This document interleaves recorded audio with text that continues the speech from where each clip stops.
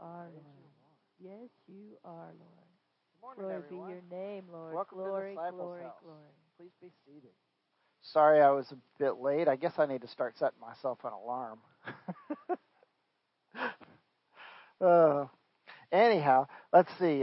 For our meditation for this week, we're changing things up a little bit. We got 3 scriptures that go into one confession, so they all play in. So I'll give the 3 scriptures first, and then we'll do our confession. So the first one is 1 John 4:7. It's, "Beloved, let us love one another, for love is of God, and everyone that loveth is born of God and knoweth God." All right. Second one is Romans 5:5. It says, "And hope maketh not ashamed, because the love of God is shed abroad in our hearts by the Holy Ghost, which is given unto us." So the love of God's shed abroad in our hearts. The third scripture is 1 Corinthians 13:4 out of the Amplified. It says, "Love endures long and is patient and kind. Love never is envious nor boils over with jealousy. Is not boastful or vainglorious. Does not display itself haughtily." So our confession: God is love. I am born of God. Therefore, I am born of love. Praise God. All right. God's love is shed abroad in my heart. And I know God. My love is God's love. My love is patient and kind. It is never envious nor boils over with jealousy. My love is not boastful or arrogant. My love does not display itself with conceited pride. Praise God.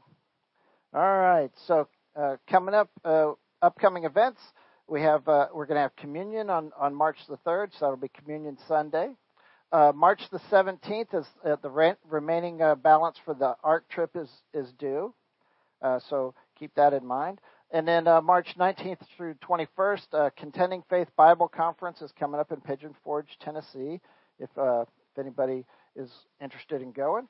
Let's see. March 29th, we're going to have a believer service. That's also Good Friday. And then March 31st is Happy Resurrection Day, or Easter Sunday. And then, let's see. And then, of course, the Ark Encounter and Creation Museum is going to be April 18th through the 20th. And then Brother Randy's having another seminar, April 30th through May 2nd, which is Authority Over Devils and Seducing Spirits seminar.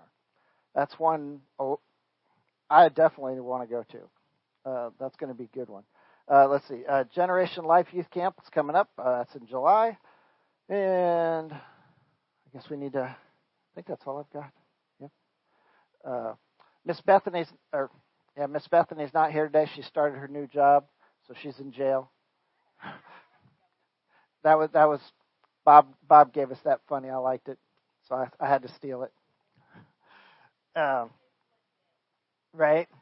And Zach's a little under the weather today, so he called and let us know he wasn't going to be here. But so just be praying for him that he be healed, so that he can go get back on his feet.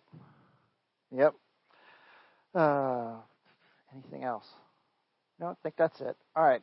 Well, Lord, we thank you for this day, and we thank you for being here with us. We thank you for healing in our bodies.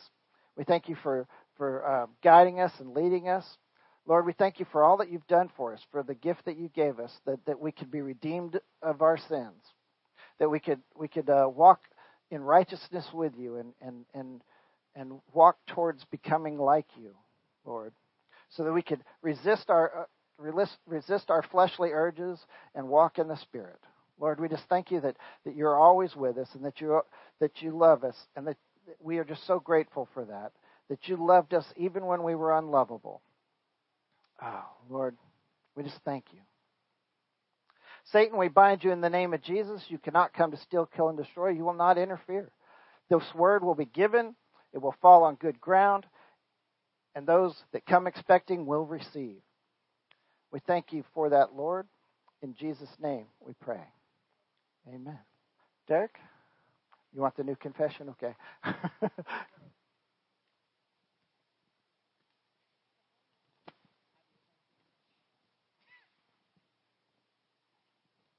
Good morning, Disciples House. Let's do Let's do our new confession together. We are a holy nation, a chosen generation, a royal priesthood, and a peculiar people, chosen by God Himself for this day, in this hour, to bring in the latter rain and the calling away of the church. We are not a Laodicean church. Our mouths and our hearts are one in our love and zeal for God. We speak the truth and protect the truth. We walk in God's steady stream of power and provision in Jesus Christ's name. Amen. Amen, amen, amen.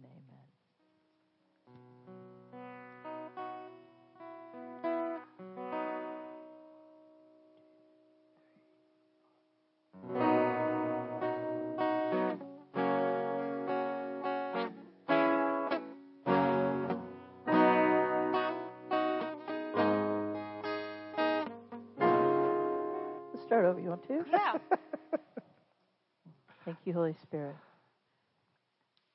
We sing. Be a sweet sound to your ears. One, two. Yes, Lord, we praise you.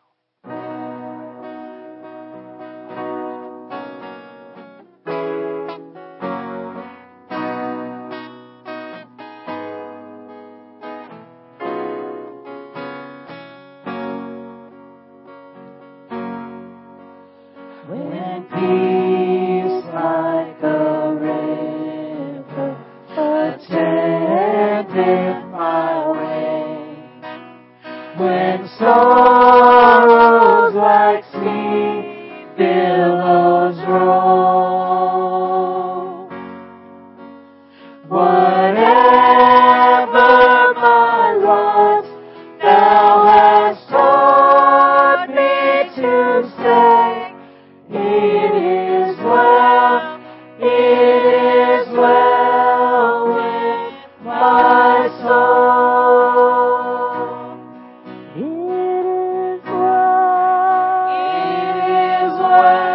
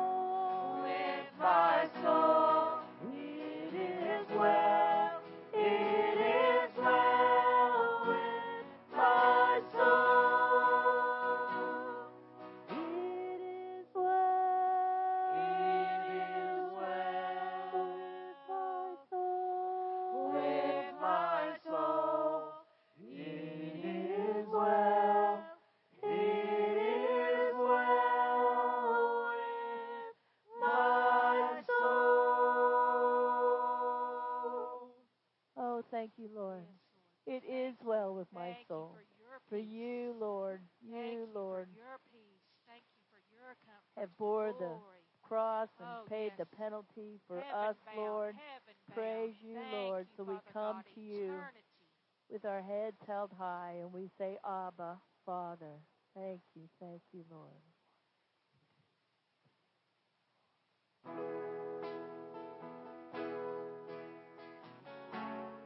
Oh, and now we come and we sing as God's children. I am no longer that filthy wretch. There is singing at the ancient gate. There's a melody of ceaseless praise. Age to age, the sound is only getting stronger. There's a throne beneath the name of names. There is seated on it one who reigns, and his kingdom now is here and getting closer. So praise him like we're there in glory, here and now. He's just as holy, Jesus, he's so worthy of it all. He exists in everlasting life, so in heaven's streets there is no night. Every tear is wiped away, will know no sorrow. Yeah, worship him with joyful sound. Sing until your voice gives out, no matter where or who's around. Release your worship. So praise him like we're there in glory, here and now. He's just as holy, Jesus, you're so worthy of it all. Bring your song, he loves to hear it. Bring him every prayer so lyric. Jesus, you're so worthy of it all. The one who was, the one who is, the one who is to come. The one who was, the one who is, the one who is to come. Jesus, the one who was, the one who is, the one who is to come. The one who was, the one who is, the one who is to come. So praise him like we're there in glory, here and now. He's just as holy, Jesus, you're so worthy of it all.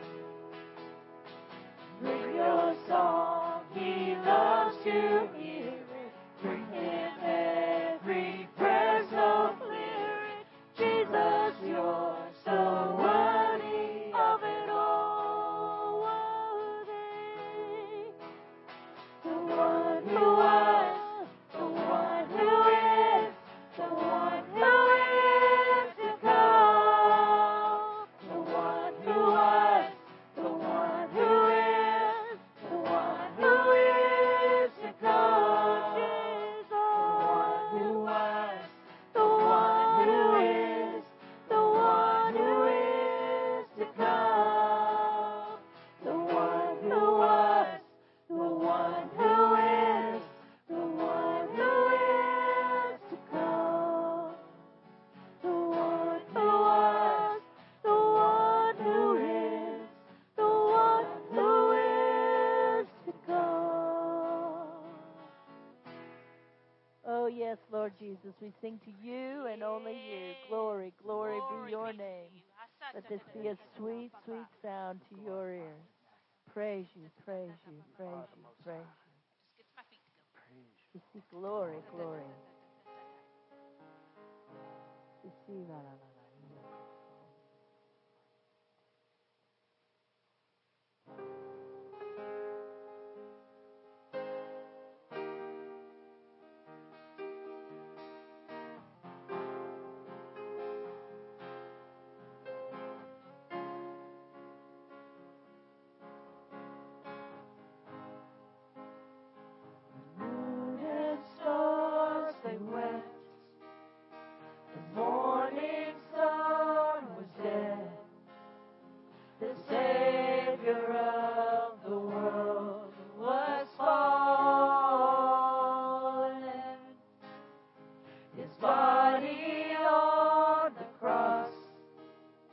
His blood poured out for us.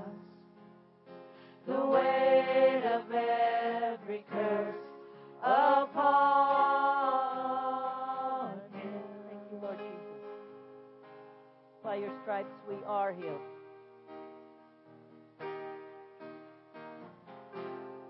You bore the weight of our sins so we can come to our Father and we can say, Abba, Daddy.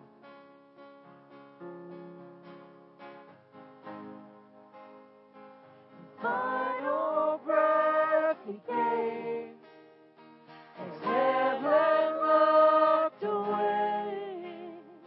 The Son of God was laid in darkness. The battle in the grave, the war on death was waged. The power of hell forever broken. The ground began to shake. The stone was rolled away. His perfect love could not be overcome. Now death, where is your sting?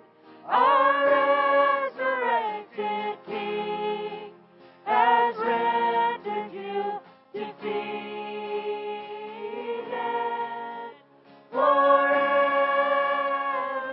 He is glorified. Forever He is lifted high. Forever He is risen. He is alive. He is alive. Forever. Forever.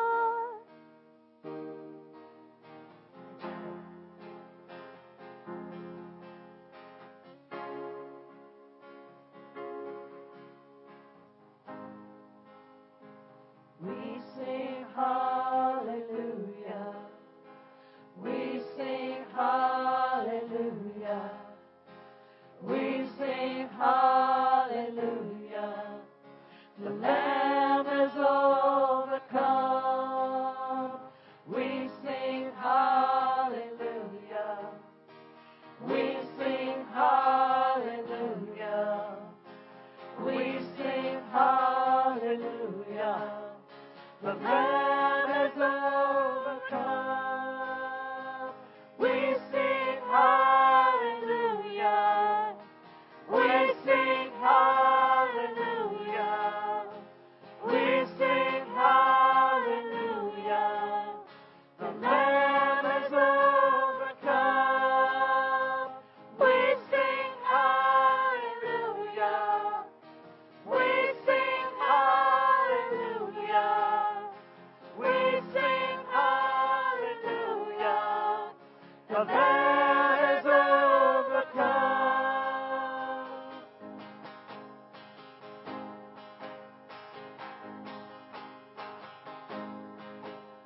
The ground began to shake. The stone was rolled away. His perfect love could not be overcome. Now death, where is your sting? Our resurrected King has rendered you defeated. Forever He is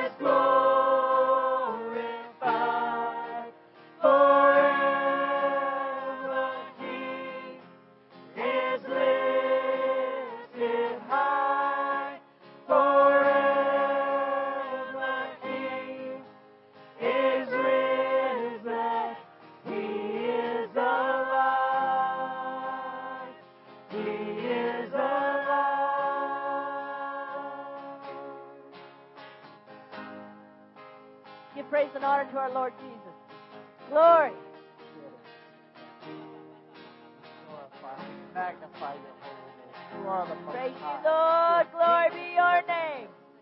We're here to honor you and you alone, Jesus. The most high. Your name is above all names, above even death. You defeated death. Praise you, Lord. Praise you, Lord Jesus. You are holy, holy, holy, holy. Praise you. Glory, glory, glory, glory be your name, Lord Jesus. Praise you, Lord.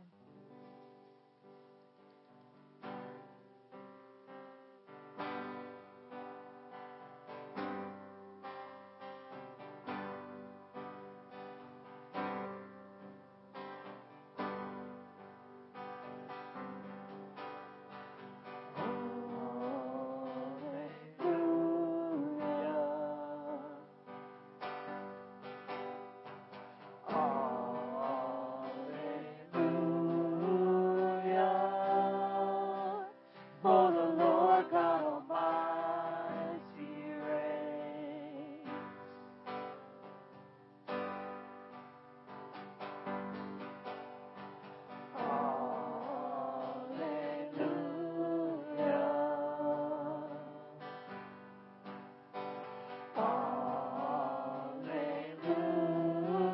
Hallelujah. For the Lord God Almighty reigns.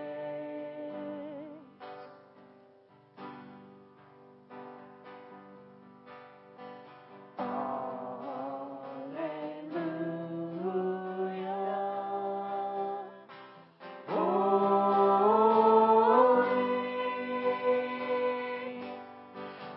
Holy,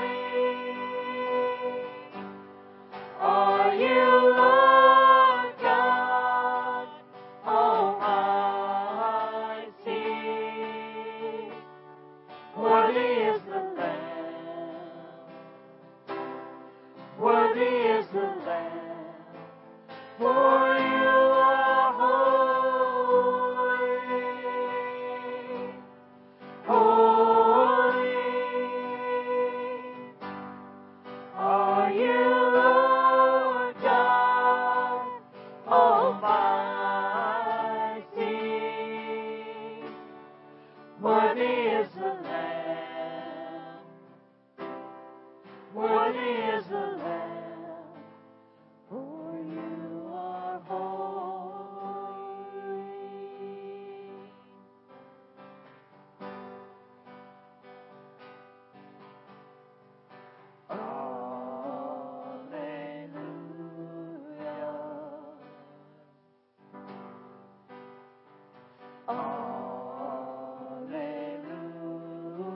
Hallelujah.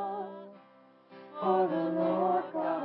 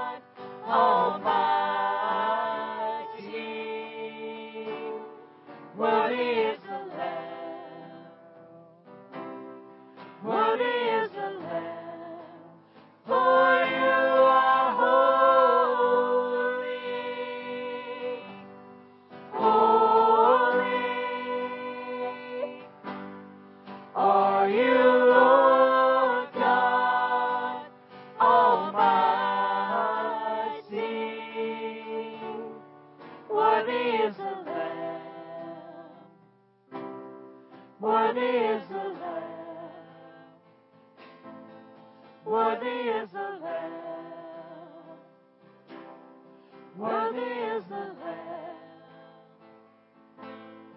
Worthy is the Lamb. Worthy is the Lamb.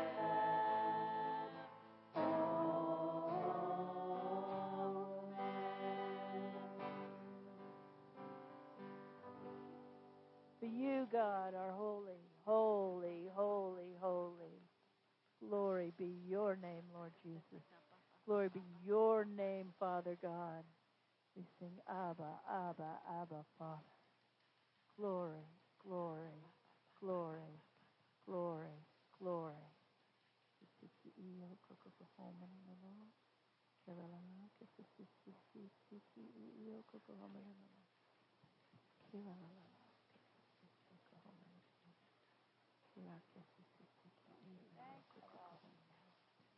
Glory be your name, Father God. Thank you, Lord. Praise be your name. Thank To you, be Lord. all the honor, all the glory. Thank you, Father. Holy, holy, holy. Thank you, Father. Thank you, Lord. Holy, holy, holy. Thank you, Father. Thank you, Father. Thank you, Lord.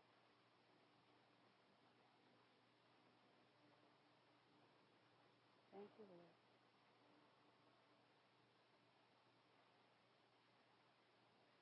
Thank you, Father. Thank you, Lord. Lord, I don't want to say that. Lord, can we just give it some more time? Can we just give it a little more time, Lord?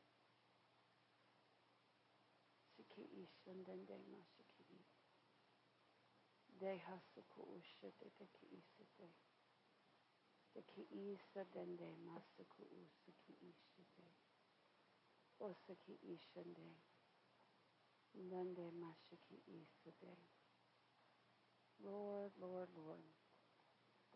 Thank you, Father. Let's just pray in the Holy Ghost a few minutes. Siki isa donde mashiki isiki ishada donde. Mashaku usade de ki isate de ki ishate. Masaku usaki isa dende mashiki isate de. Father, I just ask for more time. I just ask for more time, Lord. Ki isa donde mashaku usade de ki ishate de. Donde mashiki isaki ishade de de shate.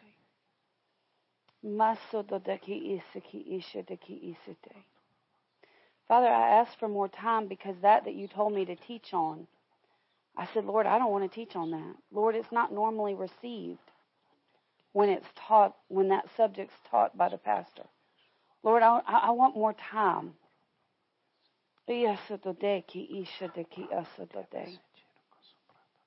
Oh, nana mashiki isiki ishadeki isadeki ishade. Iyasuku ushaki isadeki ishadeki isade. O nande mashiki isaki ishadede isade. Yes, Lord, I told you I'd always obey. O saki ishade. Do you not think that my son, the good shepherd, didn't know that he had a wolf in the pack? Do you think that my son didn't know that he'd be betrayed? Do you think that my son didn't know who the betrayer was? No, he knew, but he walked in love. He walked according to my plan. He did everything he could to change the wolf's heart. But the wolf refused to change. Even seeing the miracles, even seeing the love and compassion of the Father at work, he was more consumed with fleshy desires than my plan, my desire, my purpose, my perfect plan for his life. And in the end, he took his life because the enemy had blinded him so. And in the end, he ended up in the pits of hell for all of eternity. So don't think that I, the Good Shepherd, don't know your heart. Don't think that those things which you think are in secret truly are in secret. Don't think you can pull one over on my under shepherd and that you won't pay the consequences. It's time for you to get it right. As Jesus said to Judas at the Last Supper, the one who dips his sop, the one that takes that last sop, he said, go ahead. He said, the one that dips the sop, dips into the bread. He said, the one that does it is the very one that's going to betray me. And if you're going to betray me, go ahead and do it. Go ahead and do it. Oh, Nande Mashaki Ishade. In that moment, that wolf knew that Jesus knew. And he had an opportunity to repent. He had an opportunity to get it right. He had an opportunity to turn. But he went ahead with his own plans. And you're about to do the same. Make no mistake, it will end the way it did for Judas. It'll end the way it did for Judas. Go by your spirit, not by your flesh, says the Lord. Oh, nanemashiki Sunday. Masodeki Sunday. Father, let it not be so. Father, let it not be so. Father, let it not be so. Father, I ask for mercy. I ask for grace because, Lord, I know that there's a lack of understanding. Lord, I know that there's a lack of Father, there's no revelation, there's no understanding.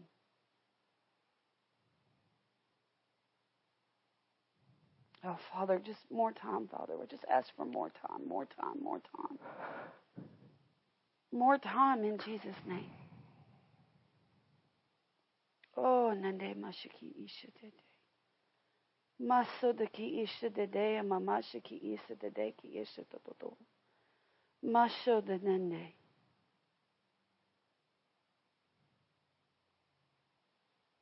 Father, I just ask for more time.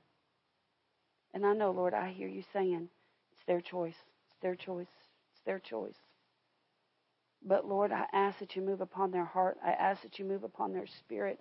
I ask that you speak loudly to their heart. For, Lord, I don't want anybody to go the way of Judas. And Father, we give you the glory and the honor and the praise. And I thank you for more time by faith. In Jesus' mighty name. Amen and amen. Amen. Glory to God. Glory to God. Well, turn. Tell somebody you love them. You can be seated this morning. Glory to God. Thank you, Jesus. Thank you, Father. Thank you, Jesus. Thank you, Father. Thank you, Jesus. Thank you, Jesus.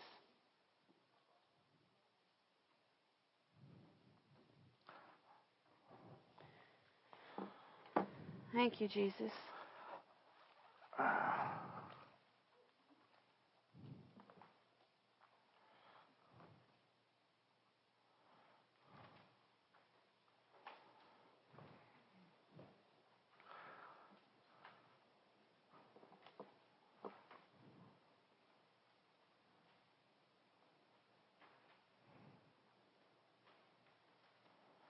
Let's turn to the book of John. Let's turn to the book of John. Big John. And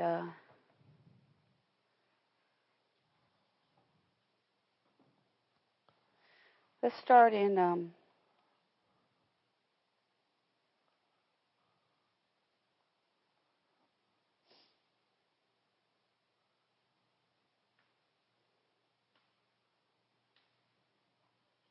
well, let's just start in verse 1 and let's read a while. In chapter 13? 13. John Okay. chapter 13, verse 1. Let's just read a while. Yeah. Right. John 13, verse We'll just 1. start one. It won't take long. John 13, 1. We're just going to read a while. All right. Now, before the feast of Passover, when Jesus knew that his hour was come, that he should depart out of this world unto the Father, having loved his own, which were in the world, he loved them unto the end.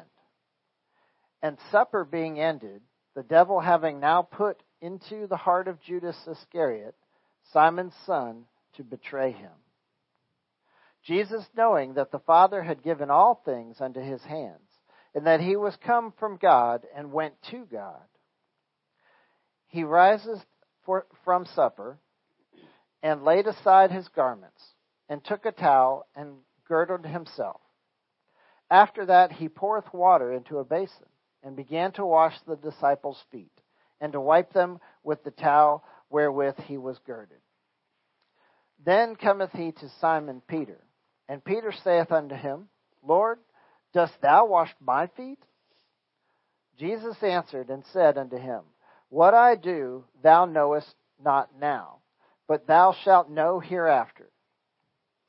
Peter saith unto him, Thou shalt never wash my feet. Jesus answered him, If I wash thee not, thou hast no part with me. Simon Peter saith unto him, Lord, not my feet only, but also my hands and my head. Now let's talk about this for a minute. This is the Passover meal. Actually, Jesus and his disciples had the Passover meal a day early because Jesus was their Passover, and Jesus was getting ready to go to the cross, and he was not going to be with them on the official Jewish Passover because he was going to be in the grave. So they had the Passover meal they had just eaten, and it's getting to be close to Easter time. We're in the Lent season, things like that. This is about the time that, if you were Jews, you would be doing certain things. And so they did the Passover meal. And then Jesus, after the meal, he got up and he poured a basin and he of water, and he got a towel, and he began to wash the disciples' feet. Now, in our tradition, we think, well, that's weird. But in their day, this was the highest level of servanthood. This was the highest form of serving somebody, because many didn't have shoes. The disciples did. Many didn't, but many in their culture did not, or they had just sandals, and everything, everywhere they walked was dirt roads, dust and dirt and filth, and so their feet were always dirty. And if you go back and you read, they had just been traveling. In fact, Jesus sent two of the disciples ahead of him and said, go find the place that we can have Passover. So Jesus came in straight off the road. The disciples all came in straight off the road, and they sat down to the Passover meal. And so their feet were filthy, They were dirty. They probably, honestly, have you ever worn sandals or flip-flops and walked on a dirt road and gotten kind of bits of dirt and gravel under your feet and kind of got little cuts and stuff on your feet? Well, they had the same problems. Sores on the feet were actually very common. And so Jesus got down on his hand, at their feet, and he began to wash their feet. Why? Because it's the highest form of servanthood.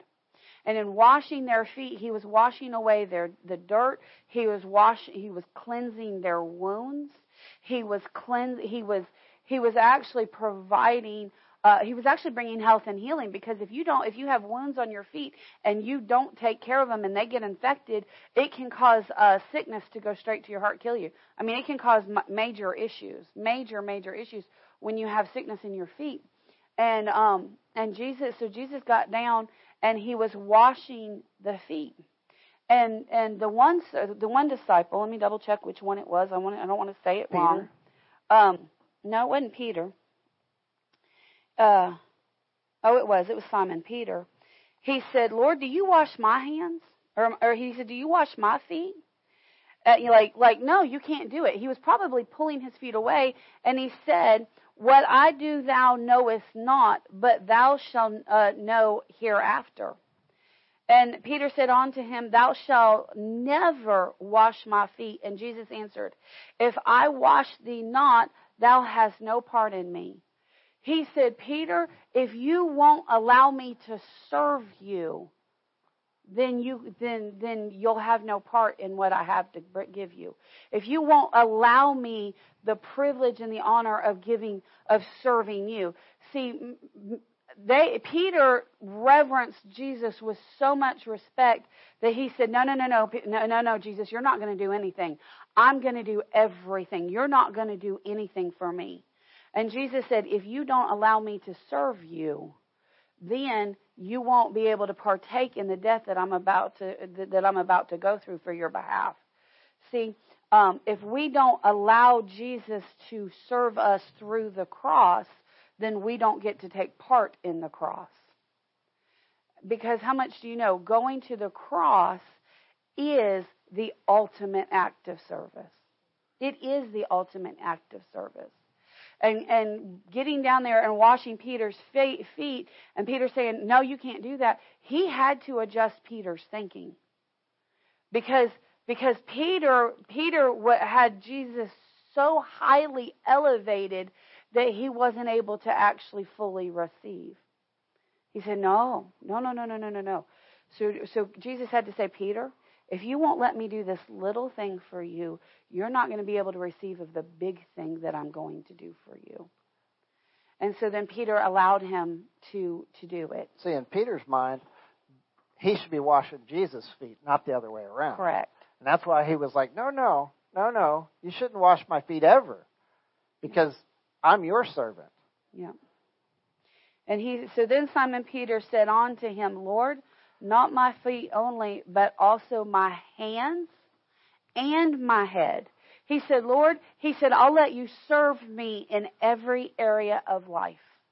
Yep. He didn't. I surrender completely to you. Once Jesus told him that, he took him at his word, and he said, well, if that's the case, give me a double helping. Yeah, give me a triple helping. Do my feet, do my hands, do my head, do everything. Let's keep going. All right. So Jesus said to him, He that is washed needeth not save to wash his feet, but is clean every whit, meaning everywhere. Yeah. And ye are clean, but not all. For he knew who should betray him. Therefore said he, Ye are not all clean. He said, if you'll accept my service for you, then you'll be clean. But not everybody here is clean.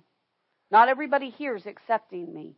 That's what he said. And see, it doesn't say that he didn't wash Judas's feet. Mm-mm. He washed Judas's feet right along with the others. But That's right. Judas's heart was not in the far right place, from him. and therefore he did not receive it. That's right. Let's keep going. So after he had washed their feet and had taken his garments and was set down again, he said unto them, Know ye that what I have done to you? Ye call me Master and Lord, and ye say, Well, for so I am. If I then, your Lord and Master, have washed your feet, ye also ought to wash one another's feet. If you let me be your servant, then you ought to also be servant to everybody else. You ought to also be servant. For I have given you an example, that ye should do as I have done to you. Verily, verily, I say unto you, the servant is not greater than his Lord, neither he that is sent greater than he that sent him. If ye know these things, happy are ye if ye do them. I speak not of you all. I know whom I have chosen. But that the scripture may be fulfilled, he that eateth bread with me hath lifted up his heel against me.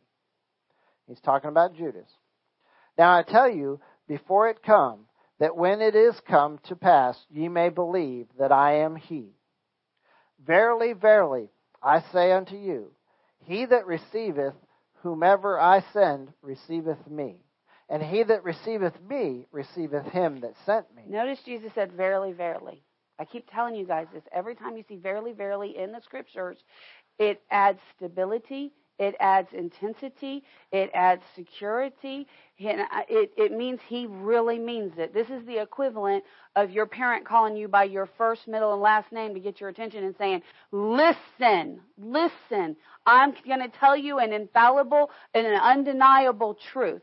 He said, verily, verily, I say unto you, he that receiveth whomsoever I send receiveth me. If you reject the person that God has sent it into your life, then you reject Jesus Christ. Do you hear me? If you reject the person or the people, and he's talking about he's talking about the pastorship. That's what he's talking about here. Because he said if you know, and the other thing is not just the pastorship, but God connections. There are people in your life that are God connections. There are people in your life that God said, I want you tied to that person. Some examples of God connections in our life is Brother Randy. There is no doubt that Brother Randy was a God connection from the first time I heard him preach. Michael wasn't with us. Mom was with us.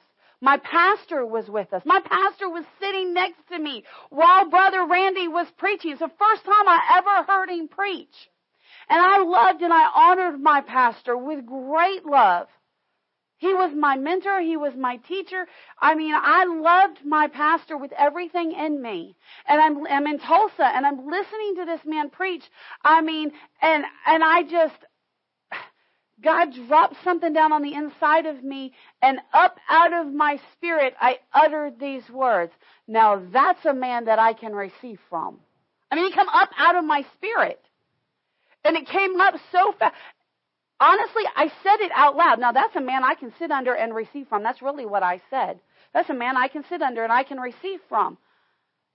And I'm sitting next to my pastor, and I spoke those words I know out loud. If my pastor heard it, I was so embarrassed. I leaned over closer to Mom, and I mean, tears just went down my cheeks. I was so embarrassed. I thought, oh my God, did my pastor just hear me say that? Oh, that's not. My pastor never flinched. My pastor never said a word.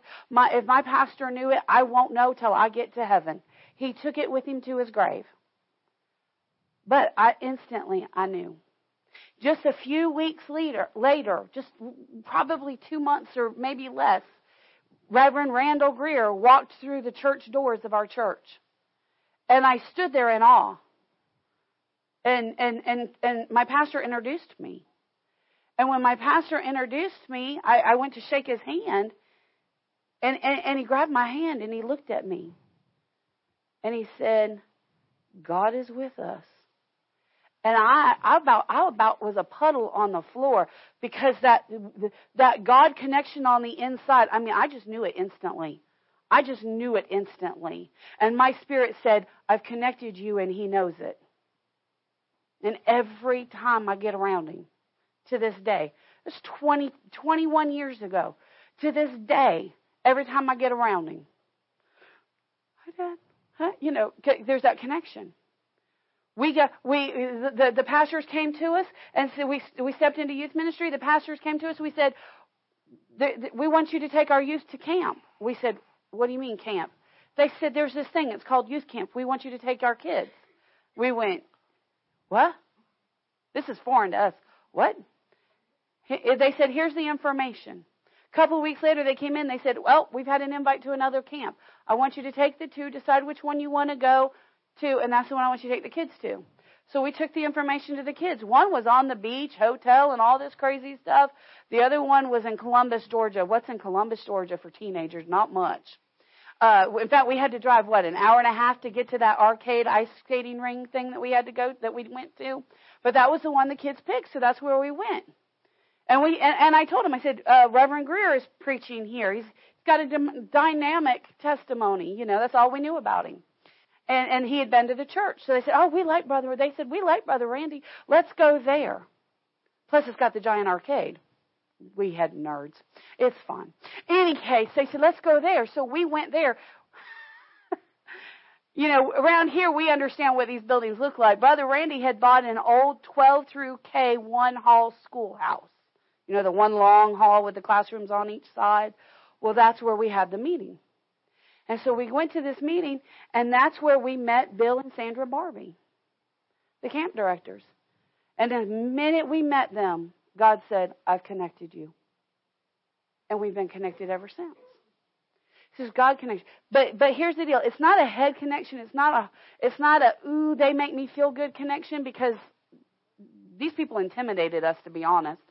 No, it was something in our spirit said, I've connected you. I've connected you. And that's what Jesus said. He said, now see, had we rejected either one of those two parties because the Lord sent them into our life, we'd be in trouble. In fact, when we became pastors, Bill and Sandra sat us down. And they said, you guys are pastors now. We said, yeah. They said, so I guess you're going to be kind of letting some things go with camp. And we looked at them and said, no. They said, but you're pastors now. We said, and? They said, well, you're going to have more responsibility. It takes more time. You got to be at your church. And we looked at them and we said, God told us, I connected you to Bill and Sandra. I connected you to Brother Randy. They come first. Your church comes third. I'll make up the difference. I said, so until the Lord releases us, here we are. So we have no intentions of going anywhere. And they said, oh, because they never had anybody do that to them before. They had lots and lots of people say, oh, we believe God's connected us. And then in a few years, they filter away. No, because what did God say? Verily, verily, I say unto you, he that receiveth whomsoever I send. Does it say he that receiveth whoever I send keeps them for a season? No, it says receives them. So that's what he was talking about here. Let's keep going. He says, and he received it. He said, if you receive them, then you receive me. And if you receive me, then you receive the one that sent me. For us to deny our God connections is for us to deny Christ. For us to deny Christ is for us to reject the Father. That's a really bad plan. That's a bad plan. Let's keep going. Verse 21. When Jesus had thus said, he was troubled in spirit and testified and said, verily, verily, I say unto you that one of you shall betray me.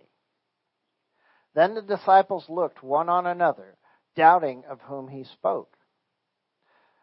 Now there was leaning on Jesus' bosom one of his disciples whom Jesus loved, Simon Peter. Therefore beckoned to him that he should ask who it should be of whom he spake. He then, lying on Jesus' breast, said unto him, Lord, who is it? Now let me make this very clear, because this sounds very weird and twisted in our modern day society. In Jesus' day, they did not sit at a regular table. They actually, when they sat at a meal, the meal was on the floor. Was on the floor, and they all sat on the floor.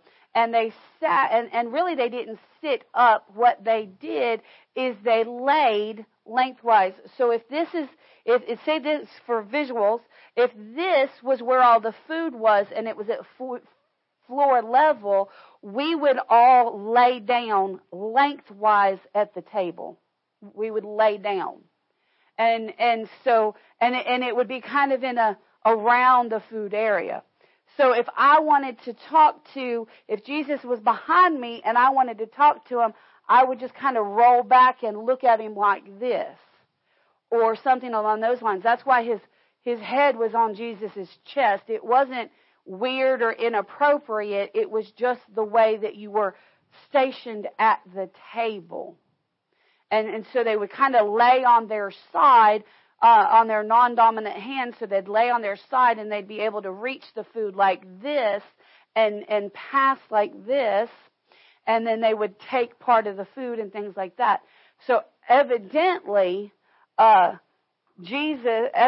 because remember they were at the Passover meal, so evidently Jesus washed their feet, but yet the rest of them stayed at the table, and when the foot washing was completely done, they were still laying at the table area. And that's what was happening here. Because sometimes you go, oh, that's where they're all laying on. It's because they didn't have furniture the way we traditionally have furniture. And of course, Simon was asking Jesus, who's going to betray you? Basically, because he didn't think anybody would that was there. Yeah. He's looking, Simon Peter's looking around and going, man, John, Matthew, he's going person by person and going, yeah, these are your most dedicated people. These are the ones that all love you. These are the people that have never left you. And you're going to tell us one of them? He's going, who's going to do it? Like, this is like boggling his mind. So Jesus answered. He said, it is to whom I shall give a sop when I have dipped it. And when he had dipped the sop, he gave it to Judas Iscariot, the son of Simon. Now, what is a sop? It's a morsel of bread. Or it's a dough of some type. It's some type of, they had the unleavened bread and different things. So what they would do is they would break off bread or pita or whatever. They break these, and they have all these dips. In fact, when you went to Israel, they still very much so eat in this fashion. They still, they bring out a few dishes, but they bring out like 20 dishes of dips. It's more dips than anything. Yeah, that's called the salad. It's all these dips, and you dip a little here and you dip a little there.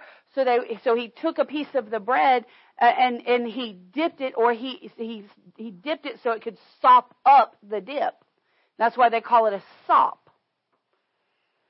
And so he took it, and it says, he it is to whom I give a sop when I have dipped it.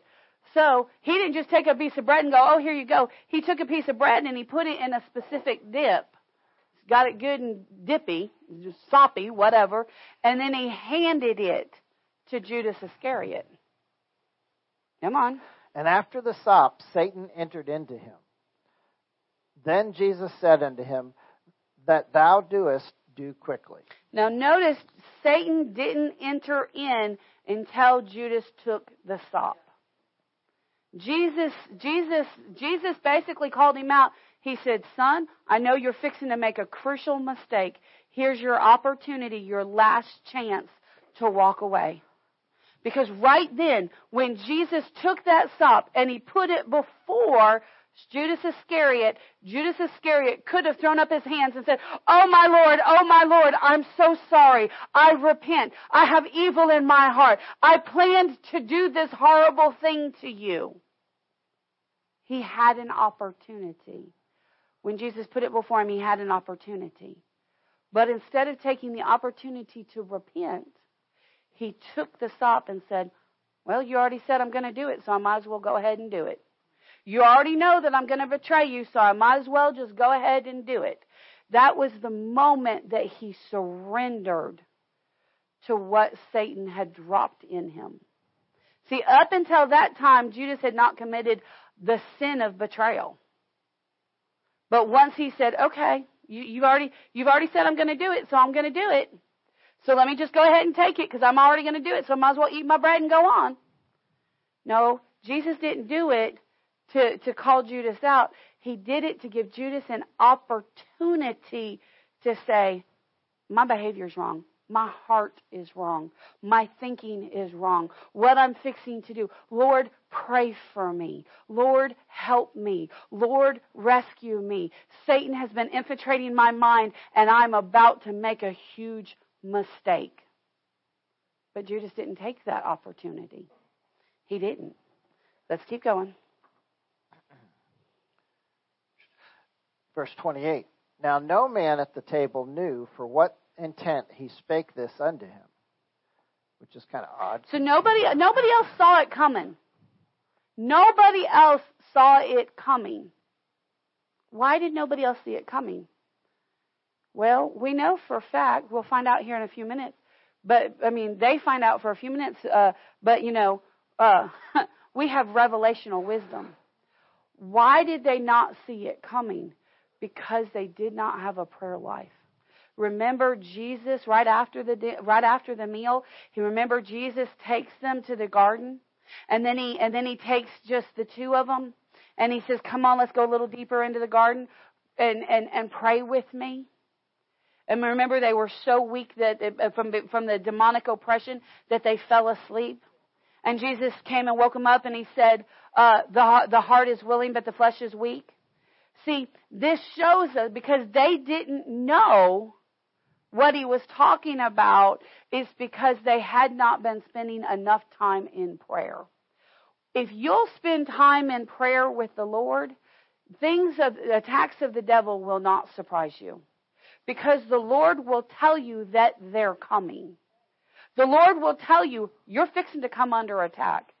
Something's fixing to happen. Something's fixing to occur, and you're fixing to come under attack.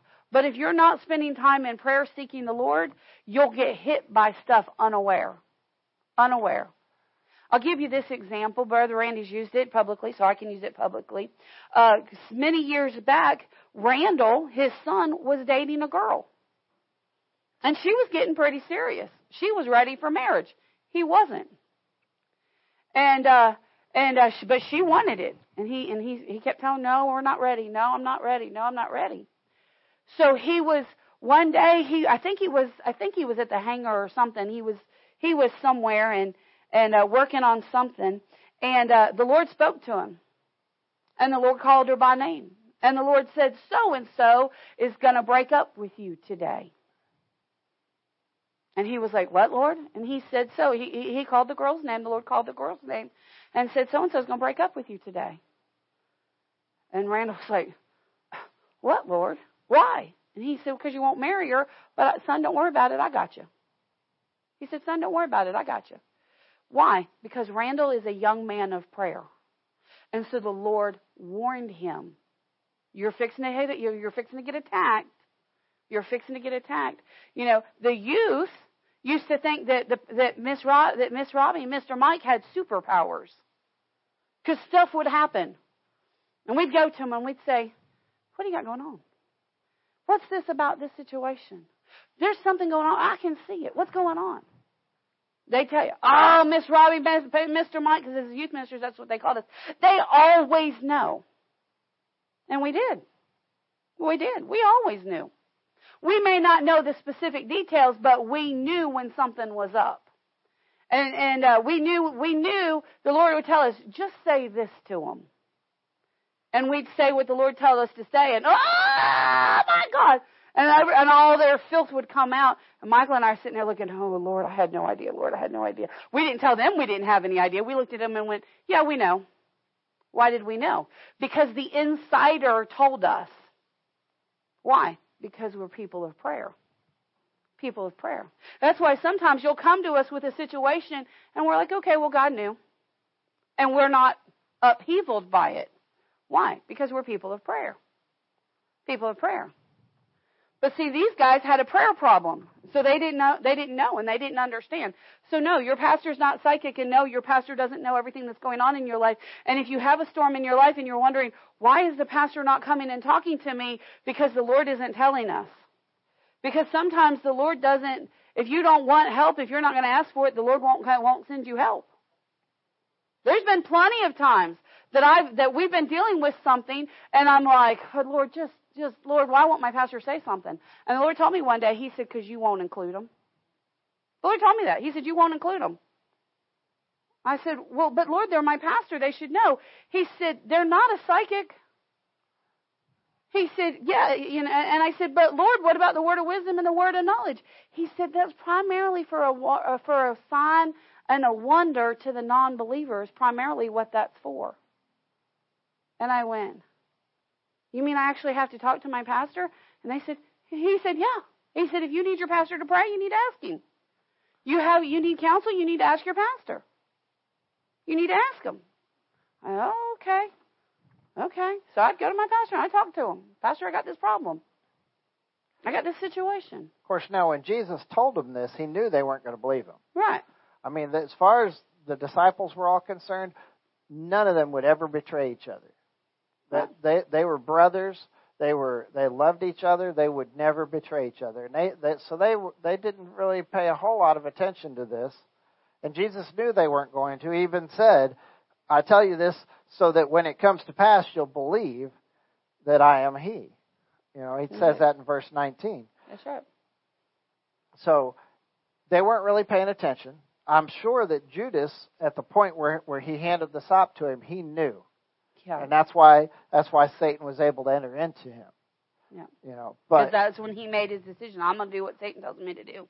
But then That it was goes the on. moment. But then it goes on to say that the rest of them were kind of wondering what was going on, and they thought, well, maybe Jesus told him to go do his stuff quickly, because he had told him something earlier that he needed to do. Let's pick up in 28. You'll see what he's talking about.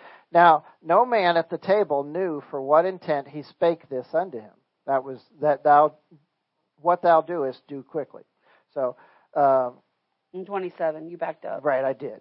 So 29, for some of them thought because Judas had the bag or the money, that Jesus had said unto him, buy those things that we have need of against the feast, or that he should give something to the poor. He then, having received the sop, went immediately out, and it was night. Therefore, when he was gone out, Jesus said, now is the Son of Man glorified, and God is glorified in him. If God be glorified in him, God shall also glorify him in himself, and shall straightway glorify him. Little children, yet a little while I am with you. Ye shall seek me. And as I said unto the Jews, whither I go, ye cannot come. So now I say unto you a new commandment I give unto you, that ye love one another as I have loved you, that ye also love one another. By this shall all men know that ye are my disciples, if ye have love one to another. Glory to glory. It's kind of odd that he was saying that to them right at that point, because at that point, they'd all just said, there's no way any of us would betray you because we all love each other. And then notice Jesus said, he said, a new commandment I give unto you. Why was it a new commandment? They were still under the old commandment. They were still under the Old Testament. And the Old Testament, the clearest place that we see it is Deuteronomy 28. If you'll hearken unto the voice of the Lord your God and do all that he commands you, then all of these blessings will come upon you. And so they were still very much so under the law. They were still very law mindseted. And Jesus said, tell you what, I won't make life easy for you. We're going to give you a new commandment. I give unto you that you love one another just as I have loved you. Now, Jesus, for 3.5 years, knew going into this thing that Judas was going to betray him. He knew from the beginning that Judas was going to be the one. He knew it. And yet he loved him anyway. But yet he picked him. He called him out to be his disciple. Why? Because he hoped that Judas would make a different choice. He gave Judas every opportunity to change. He put Judas in the best environments he could. There's no greater environment than to live in Jesus' house with him. And let Jesus be your living example as to how you're supposed to do life. Judas lived with, remember what it is to be a disciple. When you're a disciple under their culture, you move in with your rabbi. And it's your job to become identical to your rabbi. Judas had every opportunity. And Jesus was good to him. Jesus blessed him. Jesus took care of him. Jesus provided for him. And Jesus did everything for him. And he said, a new commandment I give you. Love, look at what he said. He said that you love one another. Every person that comes into your life, you love them just exactly the way that I have loved you. That's the commandment. It was kind of odd he was saying it right at that point because, they'd all just been sitting down to supper. They didn't know it was the Last Supper. No. But they were all just sitting down to supper, enjoying each other's company because they were basically brothers in Christ, and they loved each other greatly. And he tells them, he picks this moment to give them the commandment to love one another as he has loved them. Because they didn't know that Jesus had loved Judas all this time, even though he knew Jesus was going to betray They had no him. idea. They didn't know what was going to happen next. But when it did, then they could see that he loved them even in their mess. He loved them even when they were totally unlovable, and when he knew they were going to betray him. He loved them anyways. And that's the thing. See, it's easy to love people when they love you and when they're your best friends and stuff. But it's hard to love them when you know they're going to betray you. It's a whole nother ball game when you know that they're going to betray you. And notice what Jesus said in verse 35. He said, by this shall all know, men as italicized, all shall know that you are my disciple if you love one another. If you love one another. So it took us a while to get to love. But even when you know somebody's going to mistreat you, even when you know somebody's going to do you wrong, even when you know they're a wolf, even when you know they're a hard-headed goat and they're gonna ram you just to ram you, even when you know it, you still are required to walk in love. Turn to Matthew chapter 5. Turn to Matthew chapter 5. Actually, hold on. Let's not go to Matthew chapter 5. Let's just clarify a few things here. Let's go to 1 John 4. 1 John 4. I just want to put you in remembrance of a couple of verses that we've already talked about. We're not going to spend a lot of time here at all, but I want you to put your eyes on it. 1 John chapter 4, verse 7 and 8. All right. Beloved, let us love one another, for love is of God, and everyone that loveth is born of God and knoweth God. He that loveth not knoweth not God, for God is love. All right, so we've seen this. We understand God is love. We understand that because God is love, we're to love one another. And what have you? Jump up to verse 4.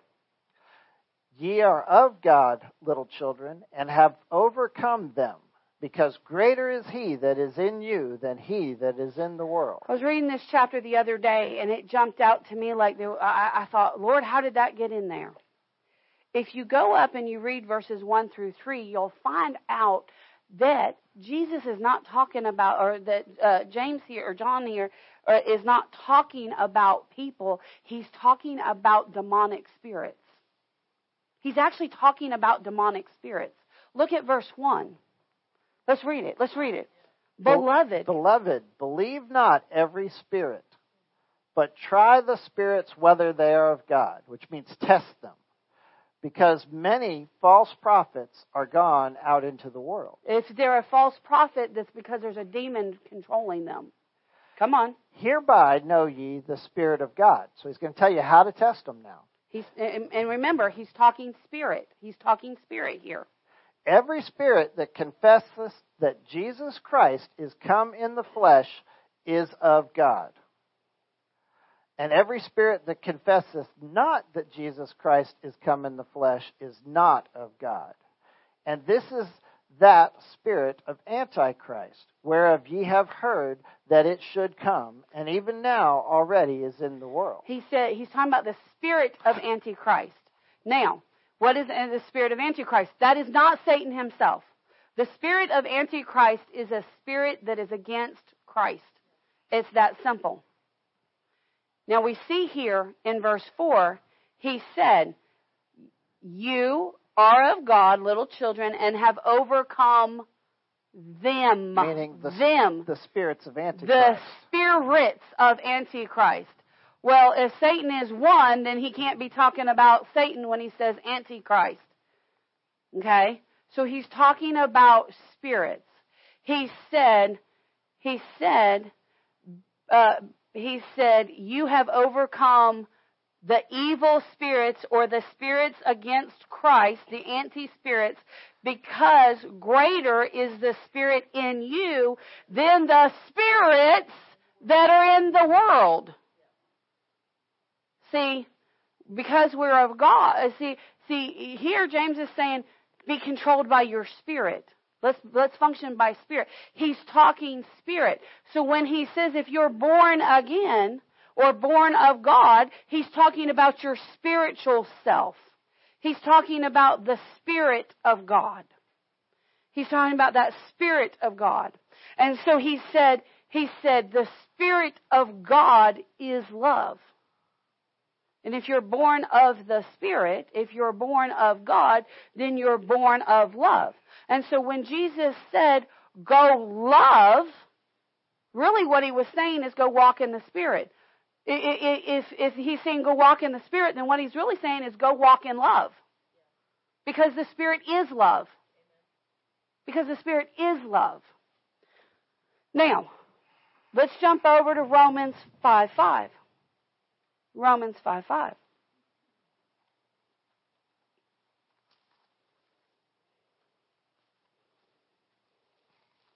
5:5, not 6:5, 5:5. Right. Romans 5:5. Let us know when you get there. Glory to God. All right. And hope maketh not ashamed, because the love of God is shed abroad in our hearts by the Holy Ghost, which is given unto us. He said, God is love. You're born of God. You're children of God. And then here in Romans, he says, the love of God is shed abroad. Look at what it says. The love of God, we could say it this way, God himself is shed abroad. In other words, it infiltrates every region of your heart. It's shed abroad on the inside of your spirit. There's not one single part of your human spirit that is not filled and flooded with love. There's not a single part of your human spirit that is not filled and flooded with God. Because God and love are one and the same. Now let's go to Matthew. All righty. Matthew chapter 5.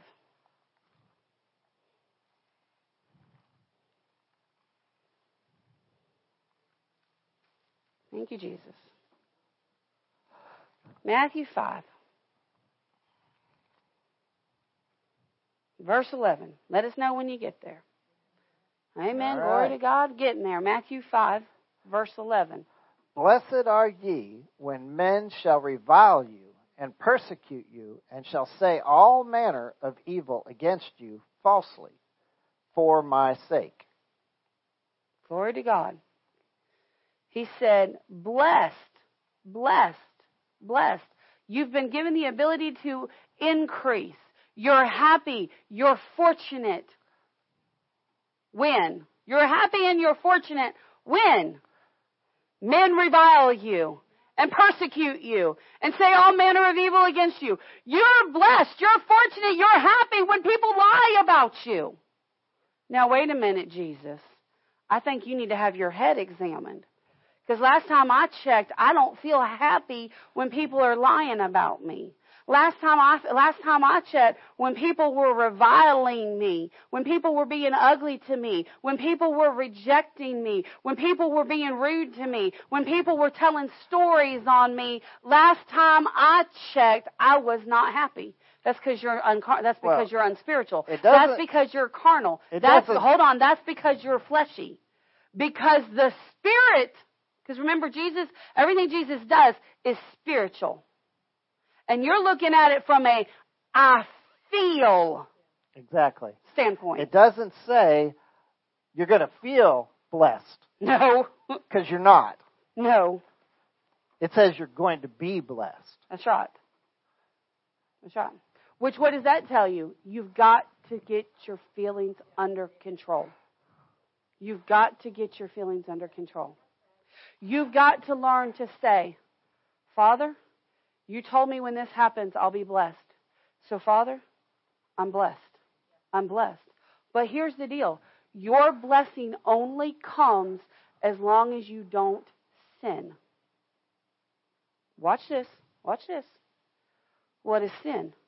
Choosing to do wrong when you know to do right. We just saw Jesus said, love one another.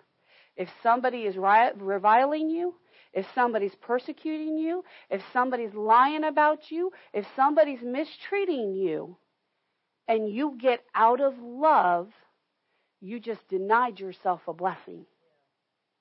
You have to stay in love. Because if you get out of love, you've just sinned. Now you're not going to be happy about what just happened because it hurts. But you still need to love them. You still have to, Father, forgive them. They don't know what they're doing. Father, I see that they're coming against your children. And Father, I know you don't take that well. Father, forgive them. Father, don't vindicate me. I'm okay. I'm okay. You know, sometimes, and I have taught you that you do need to, that sometimes the best thing to do is just say, Father, vindicate me. And yes, there are situations where you need to say that. You know, when it's really coming again. But what's your motive? Are you saying, vindicate me, oh God, because they hurt my feelings and I'm just mad and I'm just angry? Sin. Father, you know I've asked you to forgive them. Father, you know I've asked you to have mercy on them. Father, you know I've asked you to have grace on them. Father, you know that I've been walking in love. But Lord, your word says that you also vindicate me. And Lord, at this point, I really think that it's okay. Lord, I don't want any harm to come to them. But Lord, I do need to be vindicated in this situation.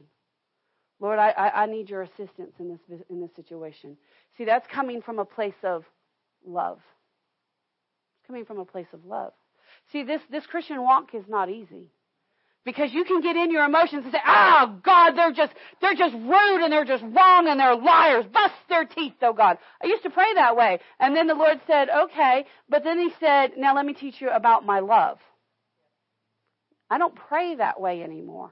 Now I pray, Father, have mercy on them.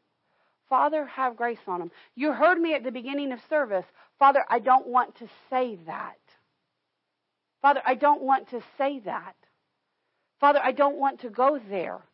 See, because once it's given voice, you're accountable. Once I voice it, once I speak it, you're accountable. You go before the Father. You go and do whatever you're going to do. You go and you betray. Unless at some point you repent heartfully. You go and you do that thing and you stay in that flow. When you stand before the Father's going to say, did my servant not warn you? Yeah, Lord, your servant warned me. Case closed. Case closed. See, I didn't want to say that because I didn't want to put you in that position. But the Lord will only put up with dishonor, disrespect, and betrayal for so long. He'll only do it for so long. So, blessed are you when you are reviled, persecuted, and they say all manner of evil against you. When they lie about you for my sake.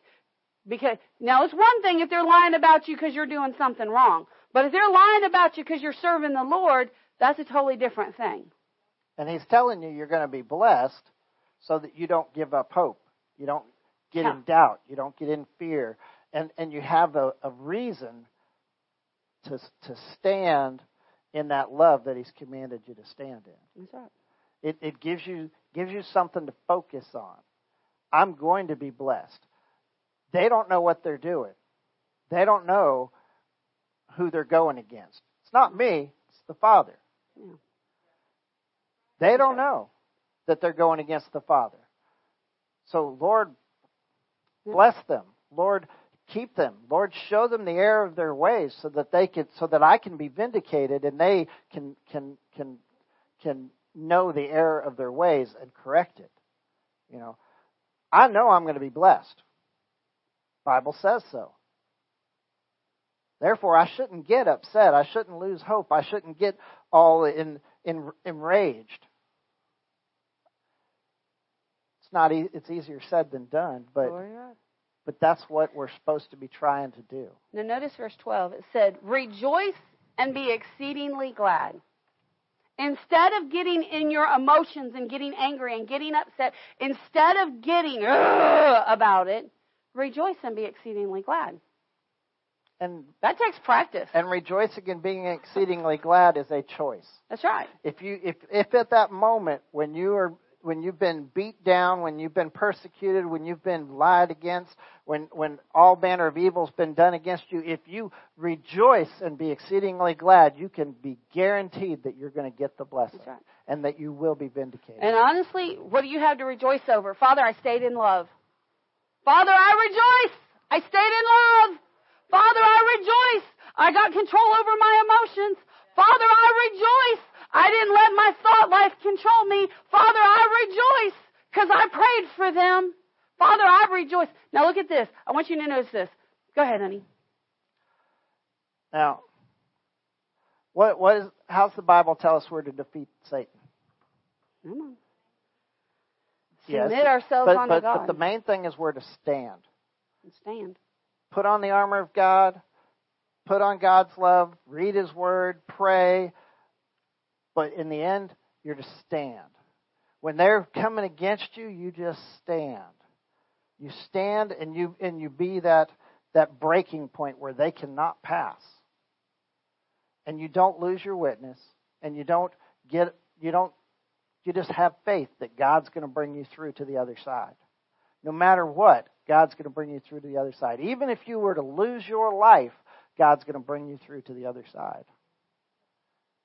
And all He asks is for us to have faith in Him and to not doubt Him and to know that we will be vindicated and we will be blessed. Even if it's in the afterlife. Isn't that interesting? Pastor Mike says, even if it's in the afterlife, even if it's in our eternal, when we get to the other side, we'll know that we did the right thing. Look at what Jesus said. Rejoice and be exceedingly glad, for great is your reward here on the earth. No. For great is your reward in heaven. Remember, we've been talking about when you go before the judgment seat of Christ. I refer to it frequently.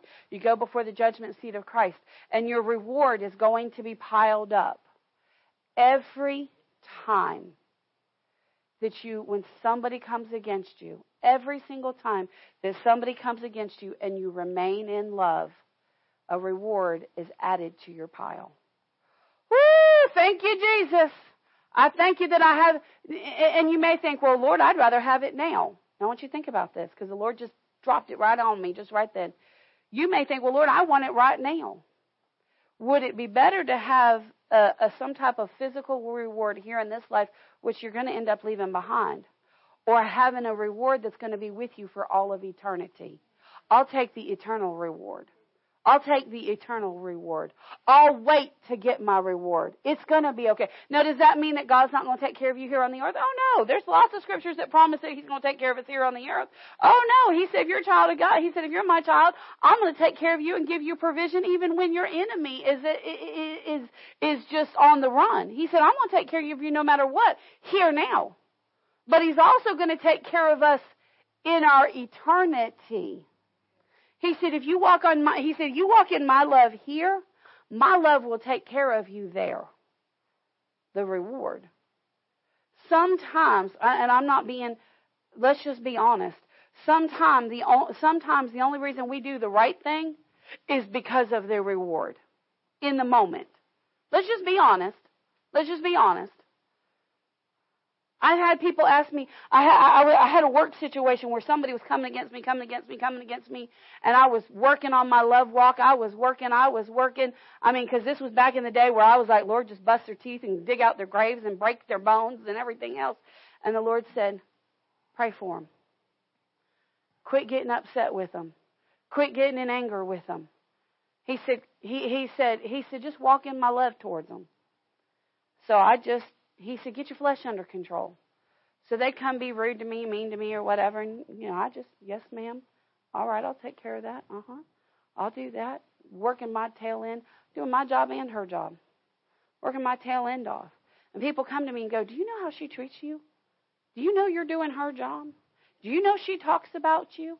Do you know she rats you out to the management? She's trying to get you fired. Why do you treat her that way? I said, because I love Jesus, and Jesus told me to do good to them good to them that curse me, and do all manner of evil against me. I said, that's her choice. She's accountable to Jesus for what she does. I'm accountable to Jesus for what I do. Praise the Lord. Hallelujah. I thank you, Father, that I'm blessed. Father, I count it as joy that I'm persecuted for your sake. Father, I remain happy because me staying happy means I'm blessed. Father, I thank you that I'm happy and I'm fortunate and that you take care of me. That's what they asked me. They said, why do you do this? And I just said, because the Lord tells me to. Because the Lord tells me to. Now, I want you to jump over to verse 44. This is where we ended last week. And oh my gosh, it unhinged us. We got done, we dismissed the service, and I said, oh Lord, we got to spend time here. Oh Lord, we got to spend time here. Because even Pastor said, man, I struggle with this. Come on. Chapter 5, verse 44. Right. But I say unto you, love your enemies, bless them that curse you, do good to them that hate you, and pray for them which despitefully use you and persecute you. Notice what he said. He said, I say unto you, love your enemies. Did he say run away from your enemies? No. Now, there's times that, if somebody's abusing you, you need to get away from them. But they're just talking bad about you. Don't run away. Just love them. Be good to them. Be good to them. Somebody's stealing your stuff, buy something for them. You want me to do what? Yeah. You put your lunch in the work refrigerator, and every week, old Mac over there eats your lunch. And you know he's going to eat your lunch. Just bring 2 lunches. And just say to Mac, hey, Mac, I put a lunch in the refrigerator for you. You're welcome to it.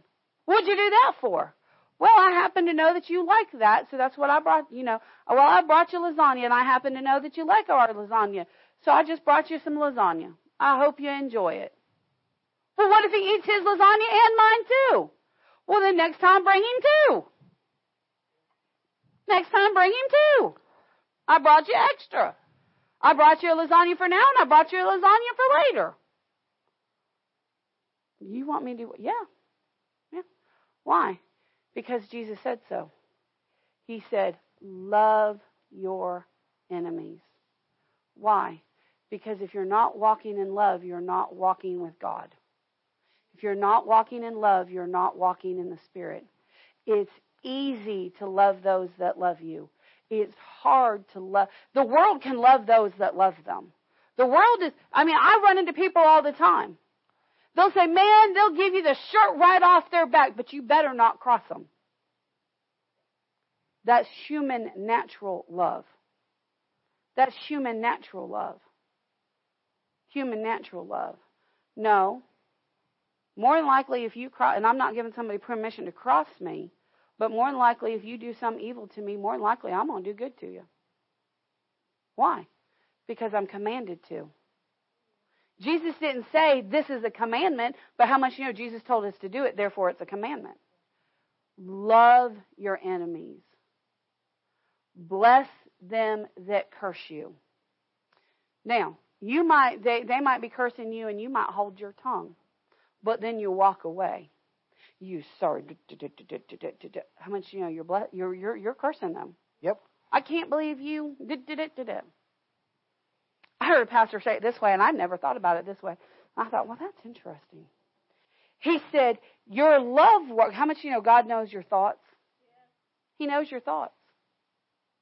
You may not say anything evil, but you may be thinking you might not say it simply because you've learned to close your mouth. But if you're saying it in your mind, the Lord knows it. I don't want to sit next to that person in church. I don't like them a bit. They're selfish and they're greedy and they're just a miserable human being. That's not love. That's not love. You need a purpose in your heart to find something about that person that you're listening to. This pastor, he was talking. He said, I work on this. He said, somebody will be talking to me that I don't particularly really care for. They're kind of just, they've got a lot of drama in their life, and I'm not a fan of them. He said, and the Lord will hear me grumbling. The Lord's heard me grumbling many times about them. And the Lord said, is that love? He said, so I've purposed in my heart while I'm listening and they're talking all kinds of stupid out of their mouth. That's the way he said it. He said, I'm trying to find something that I can say good about them. He said, I stand there for 30 minutes and can't find anything. And then I'll finally look down and say, oh, he's got nice shoes. He said, then I just focus on the shoes. He's got nice shoes. He's got nice shoes. There was a man in one town that was just mean. Just surly, just mean. Nobody in the town had anything good to say about the man. Nothing. You know, Kenneth E. Hagin, he's known for his love walk.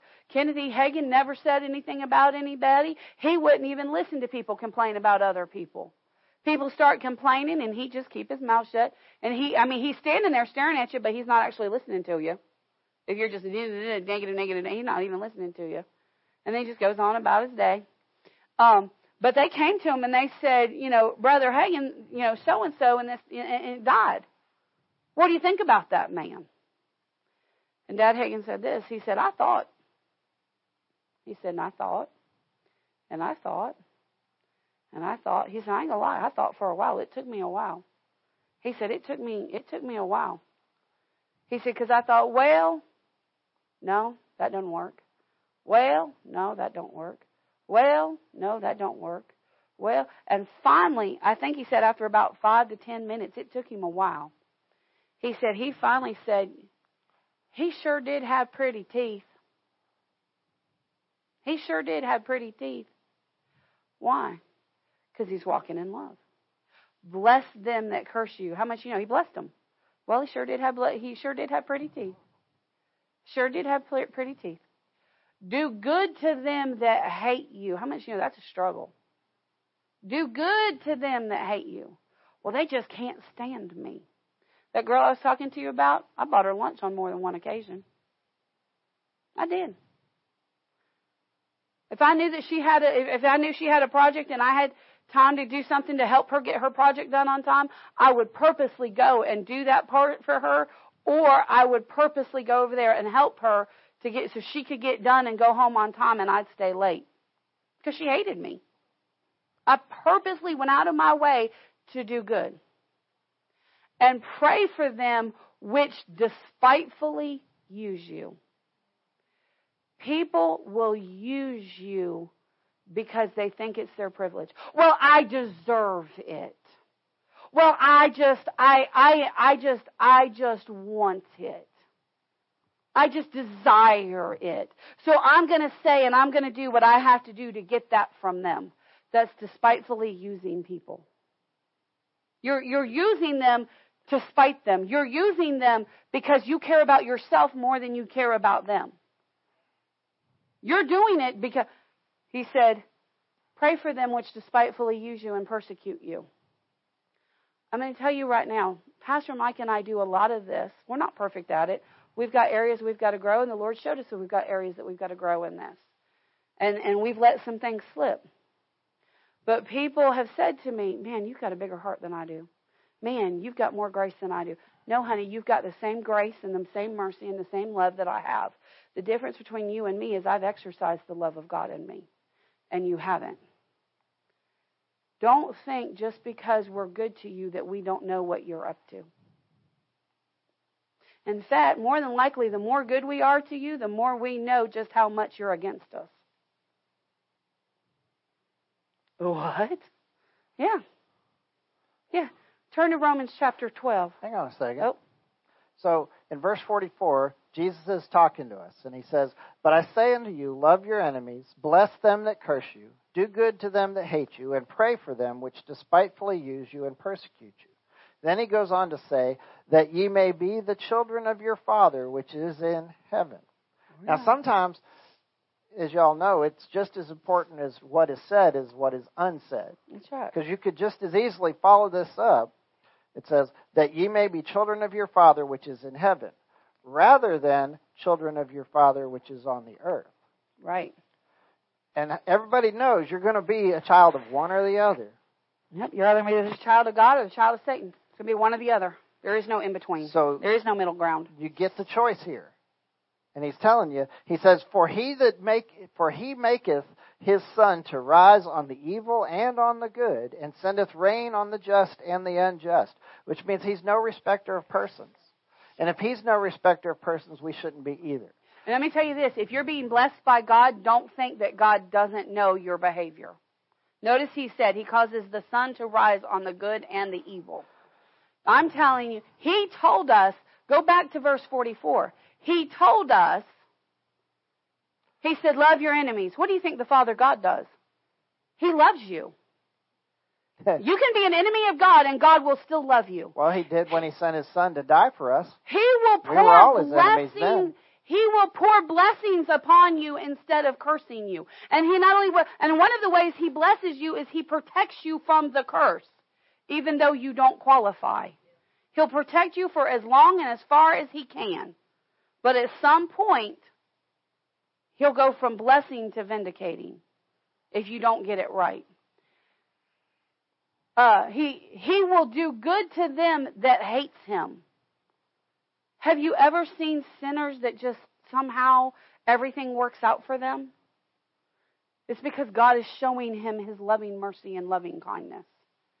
You look at Christians that aren't walking the Christian walk and you go, how come God does everything for them? I'm doing everything I'm supposed to do. And where are you, God? Meanwhile, Sally Sue is over there making a mockery of you, Father, and you're blessing her like there's no tomorrow. God will point you to this scripture. I do good to them that hate me. I pray for them that despitefully use me. I move upon your spirit to pray. One of the things that you pray for when you pray in tongues is you're helping me to pray for her. Because I know what she's doing. Why? Because God is love. Jesus, you have to understand, the Father God doesn't ask us to do anything that he himself does not do. He himself loves us this way. So don't think, well, man, everything's going good for me. I must be perfectly right with God. You better check yourself. God may be okay. Well, I've got this area over here where I'm not quite in love, but the curse isn't operating in my life right now, so it must not be a big deal that I'm doing this. No, honey. It's a big deal that you're doing that. God's just giving you space to repent before he removes your hand. You better get it fixed. You better get it right.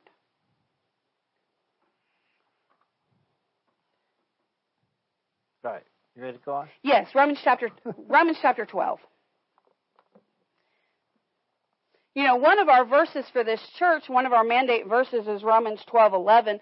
But honestly, truthfully be told, the entire chapter of Romans covers our mandate for this church. Amen. But I want to pick up here for the sake of time in verse 17. All right. Recompense to no man evil for evil. Provide things honest in the sight of all men. He said, somebody does evil to you, don't fix it with more evil. He said, somebody does something evil with you, we just saw. Somebody does something evil to you, do something good to them. Two wrongs don't make a right. That's right. Provide things honest in the sight of all men. He said, everywhere you go, be honest. Church, everywhere you go, be honest. Don't hide, don't sneak. If you're hiding and sneaking, you're in sin. If it be possible, as much as lieth in you, live peaceably with all men. Look at that. He said, as much as possible. He said, listen, if you don't have to stir up a hornet's nest, leave it alone. He said, if you know there's a hornet's nest right there, just stay away from it. If you can just stay away from the hot mess, stay away from the hot mess. Don't get involved. Listen to me, church. Somebody brings you a hot mess and it doesn't involve you. Just, if you can't get away, you can't shut the thing down. There's been times I've looked at people and said, stop, I don't want to know. Stop talking, I don't want to know. Go take this to somebody else. You have permission to do that. That's in God. I'm trying to live peaceably. If you just have somebody, you can't get a word in edgewise, just shut your ears till they stop talking. Just close your ears. Then when they get done, well, have a nice day and move on. Now, Come on. he's telling them there, if it be possible, If it's because possible. sometimes you got to stand up for yourself. Yeah. For yourself. Sometimes you do. Sometimes you do. If a bunch of robbers break into your house, are you just going to lay there and let them take it?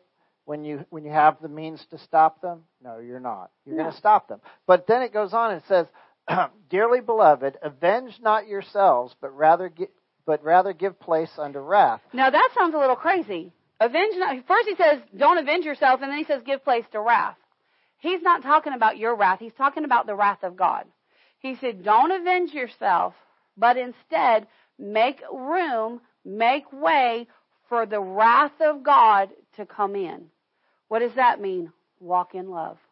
So in this Walk in particular instance where people are breaking into your house, you stop them, but you don't get all in vengeance and wrath. Right. You leave that to the Lord. How much do you know what the best way to stop a robber from coming into your house is proactive? Put locks on the door. Use some godly wisdom. Don't just invite any old person over to your house. Wait to get to know some people. Use some self-preservation skills. Come on. For it is written, "Vengeance is mine, I will repay, saith the Lord." Notice he said, give place to wrath, for it is written, vengeance is mine, says the Lord.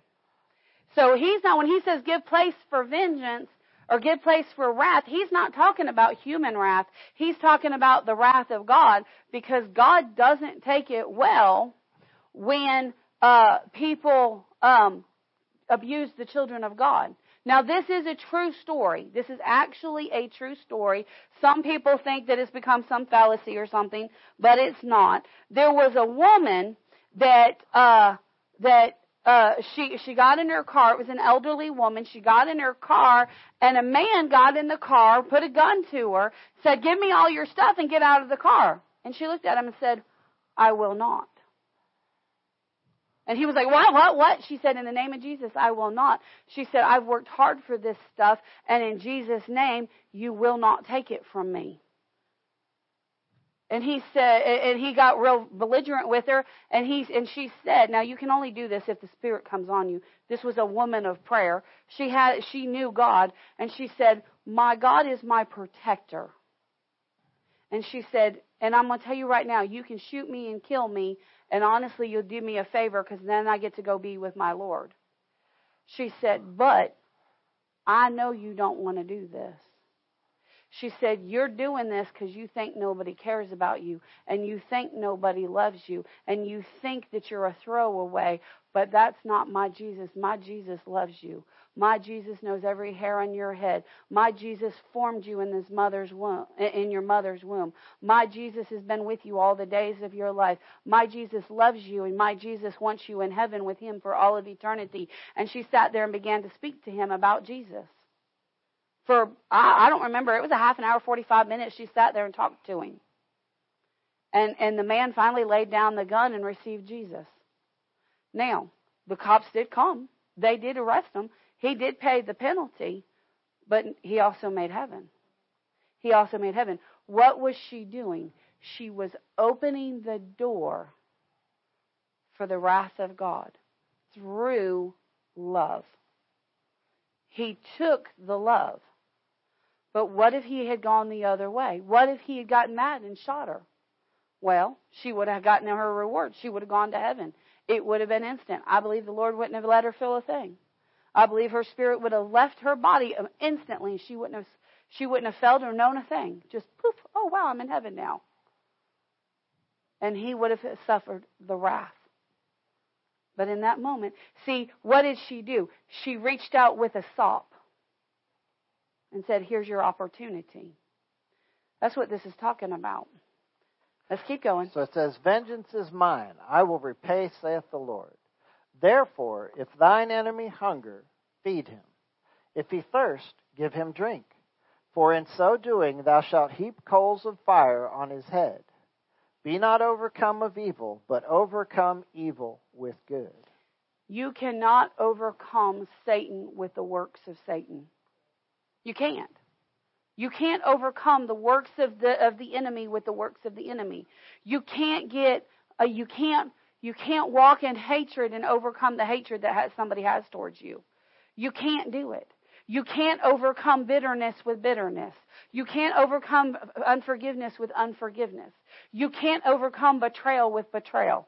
You can't. The only way you can overcome somebody mistreating you is to treat them with love. That's the only way. That's the only way. And we're going to see in our study that if you don't walk in love, it's going to hinder. When you fail to walk in love, it hinders your prosperity. It hinders your health. In fact, we're going to address that tonight in healing school. How love impacts your health. It impacts your ability to be blessed instead of cursed. It impacts your ability to walk in God's realm when you fail to walk in love. So it's very, very critical that we walk in love. And you can say, Pastor, how long are we going to be on love? I really don't like it when you do long series because I feel like, there's other areas that I need you to talk to me. And if you're on a series, I'm not going to get what I need. Everything in your life can be fixed with the love of God. Amen. So if you come in going, oh, Pastor's going to be teaching on love, and I've heard enough on love, and I get it, we're supposed to love people, you're going to miss out on your victories. You've got to get. We don't understand love the way we should. We don't know love the way we should. We don't love the way we should. But I'm telling you what, the closer you get to God, the more you'll walk in love. The more you walk in love, the more prosperous you'll become. The more you'll walk in divine health, the more blessings will overtake you. A lot of times we're fixing to do tithes and offerings, and by no means am I telling you not to give your tithes and offerings, because the church needs your tithes and your offerings to do the work that God's called us to do. And I'm not saying the church is having financial problems, because we're not by any means. But I'm just saying, I don't want to hinder that because there's a blessing there. But a lot of times we go, I have tithers' rights, therefore the blessings of God can't help but overtake me. No, God said, listen. He said, you have to listen to all of my word, and you have to respond to all of my word. Faith, hope, and love. The greatest of these is love. Your faith will not, we'll see it next week, your faith will not work without love. The things that you hope, want, and desire will not work without love. If you don't get this, you're going, why isn't my faith working? More than likely, because your love walk needs work. More than likely. More than likely. So, so the closer the better you get in this walk with love, the higher your prosperity in every. And when I say prosperity, I am talking finances, but I'm not talking only finances. I'm talking about your relationships will improve.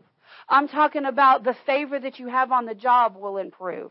I'm talking about, you being able to go in the store and find perfect deals and your stuff lasting longer and everything, just every area of your life, relationships, friendships, your church, your everything in your life will begin to increase as you perfect the love of God in your life. Amen. Glory to God. Thank you, Jesus. Thank you, Jesus. Thank you, Jesus. Thank you, Jesus. Thank you, Jesus. Well, glory to God. Tithes and offerings. Derek, if you'll come. You're getting stronger every day. You're getting healthier every day. Your walk is improving every day. Glory to God. Thank you, Jesus. Daily, daily, daily. We went to can I share what we found out this week? We went to the doctor this week, and praise the Lord, we found out there's nothing major. Nothing major. Now, I say that, and Derek's thinking, well, I think it feels kind of major. But the point is nothing is getting worse. Derek had a situation with his knee when he was young. And so they put some pins in there to help his knees not get worse, so he wasn't super bow-legged. We found out Dr. Brent Davis is the reason Derek's so short.